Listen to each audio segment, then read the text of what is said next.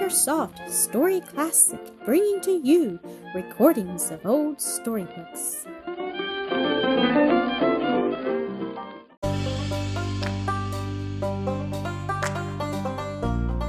The Thorn in the Nest, Episode 23.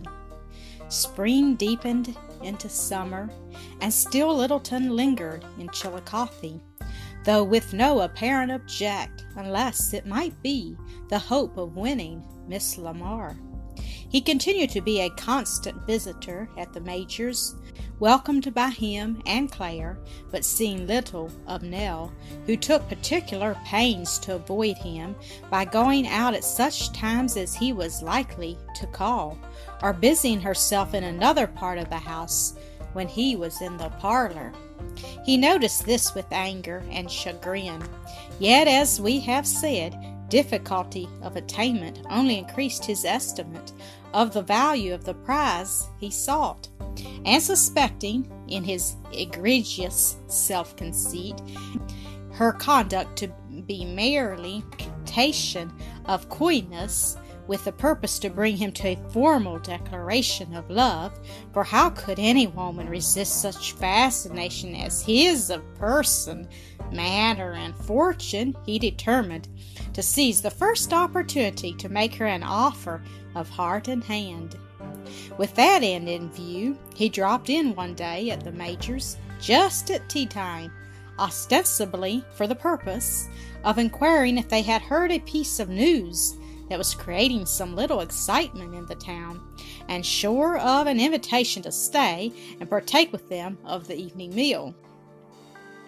Wolf, he had fled to Kentucky to escape the merited punishment of his crime at the hands of the two sons of the murdered Wawillaway, who, in accordance with the Indian code, making it the right and duty of the nearest of kin to kill the slayer of their relative, had vowed vengeance upon him.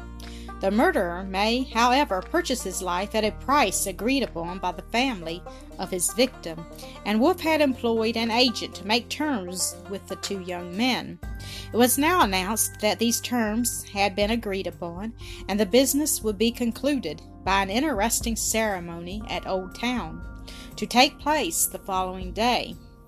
Lyttleton had heard several gentlemen say they meant to be present and to take their wives or sweethearts with them, and had determined that he too would go, if possible, as Miss Lamar's escort. But Nell had the start of him this time, as on several former occasions, and was already in the Major's parlor discussing the news with the family, and engaged to conduct Miss Nell to see the ceremony, when Lyttleton came in, as the latter presently learned from the conversation. He was disappointed and angry, but so sure of success in his more important errand that he comforted himself with the thought that this was Nell's last chance to serve him such a trick. Nell, for his part, had no idea that any such calamity awaited Nell or himself, and having a little urgent business matter to attend to, went away shortly after tea, to which both callers had been hospitably invited, in a very cheerful frame of mind, leaving the field to Lyttleton. He knew the Englishman to be a rival, but did not consider him a dangerous one, and at all events Nell was secured to himself for the coming day.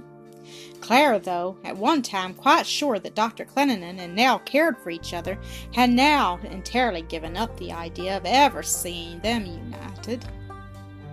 She could not worm out the facts from Nell, but concluded that there must have been an irreconcilable quarrel.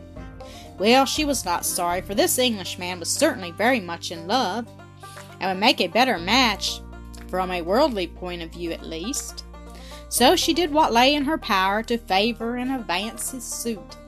Something in his look or manner told her of his purpose tonight, and she contrived that the two should be left alone in the parlor soon after Nell's departure. Lyttleton seized the opportunity at once, poured out passionate expressions of love, and in plain words asked Nell to become his wife. She tried in vain to stop him. He would be heard to the end. Mr. Lyttleton," she said, rising with flushed cheeks and sparkling eyes, "I thank you for the honor you have done me, but I cannot entertain such a proposition for a moment. Nay, hear me out," as he seemed about to enter a protest. "Even as you have compelled me to hear you, I would have spared you the pain of a rejection, but you would not let me." "My dear Miss Nell, Miss Lamar," he stammered, "it cannot be that I hear aright, or if I do, that you understand what it is that you are rejecting.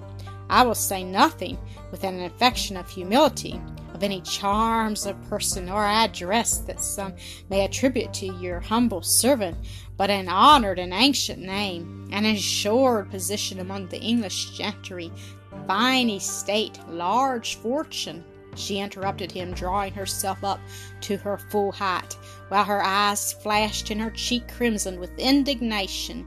"If I ever marry Mr. Lyttleton, it shall be neither position nor estate, least of all money."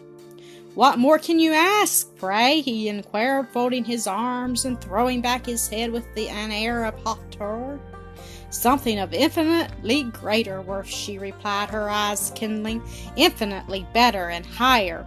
The love and confidence of a true and noble heart, the heart of a man who lives not for himself but for others, who is not content to pass his days in inglorious ease and idleness, but does with his might what his hands find to do, to glorify God and benefit his fellow men."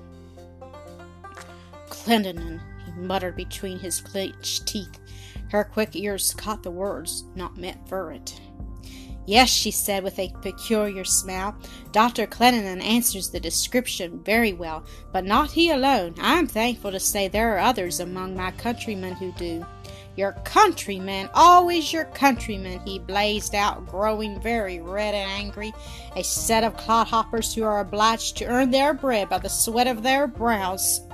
Mark my words, miss, you'll see the day when you would be very glad to share the inglorious ease of a member of the favored class, denominated the English gentry." "No, sir," she answered, "I am heart and soul an American, and our differing nationalities would be an insuperable objection to the acceptance of your offer, were there none other." At which, boiling with rage and disappointment, he hastily caught up his hat and left the house. Nell's conscience pricked her with the reminder that those last words were untrue, since, had Lyttleton been an American, and Kenneth an Englishman, it would have made no difference in her feelings toward either. Lyttleton hurried on through the streets and out into the country beyond, neither knowing nor caring in his rage and disappointment what direction he took. All he wanted was to avoid observation until he could recover his accustomed self-control, lest otherwise the story of his rejection should be bruited about and himself treated to scorn and ridicule in consequence. Unconsciously he struck into the trail that led to Old Town. The sun had set, but there was yet sufficient light to show him the stalwart figure of a huntsman with his gun on his shoulder and a string of birds in his hand, coming to meet him. Lyttleton stood still for a moment, debating in his own mind whether to go on or to retrace his steps, when the other called out in a well-known voice, That you, Mynheer? It is good you have come. I have some things dear tell you." "What things, Hans?" asked Lyttleton, moving on to meet his valet, to whom he had given permission for a day's sport in the woods. "I tells you pretty quick, Mynheer," returned Hans, close at his side, then went on to relate how he had fallen in with a party of Indians on their way to Old Town to take part in the coming ceremony, and that they had among them a white woman, who seemed from her looks and actions to have been with them a long while.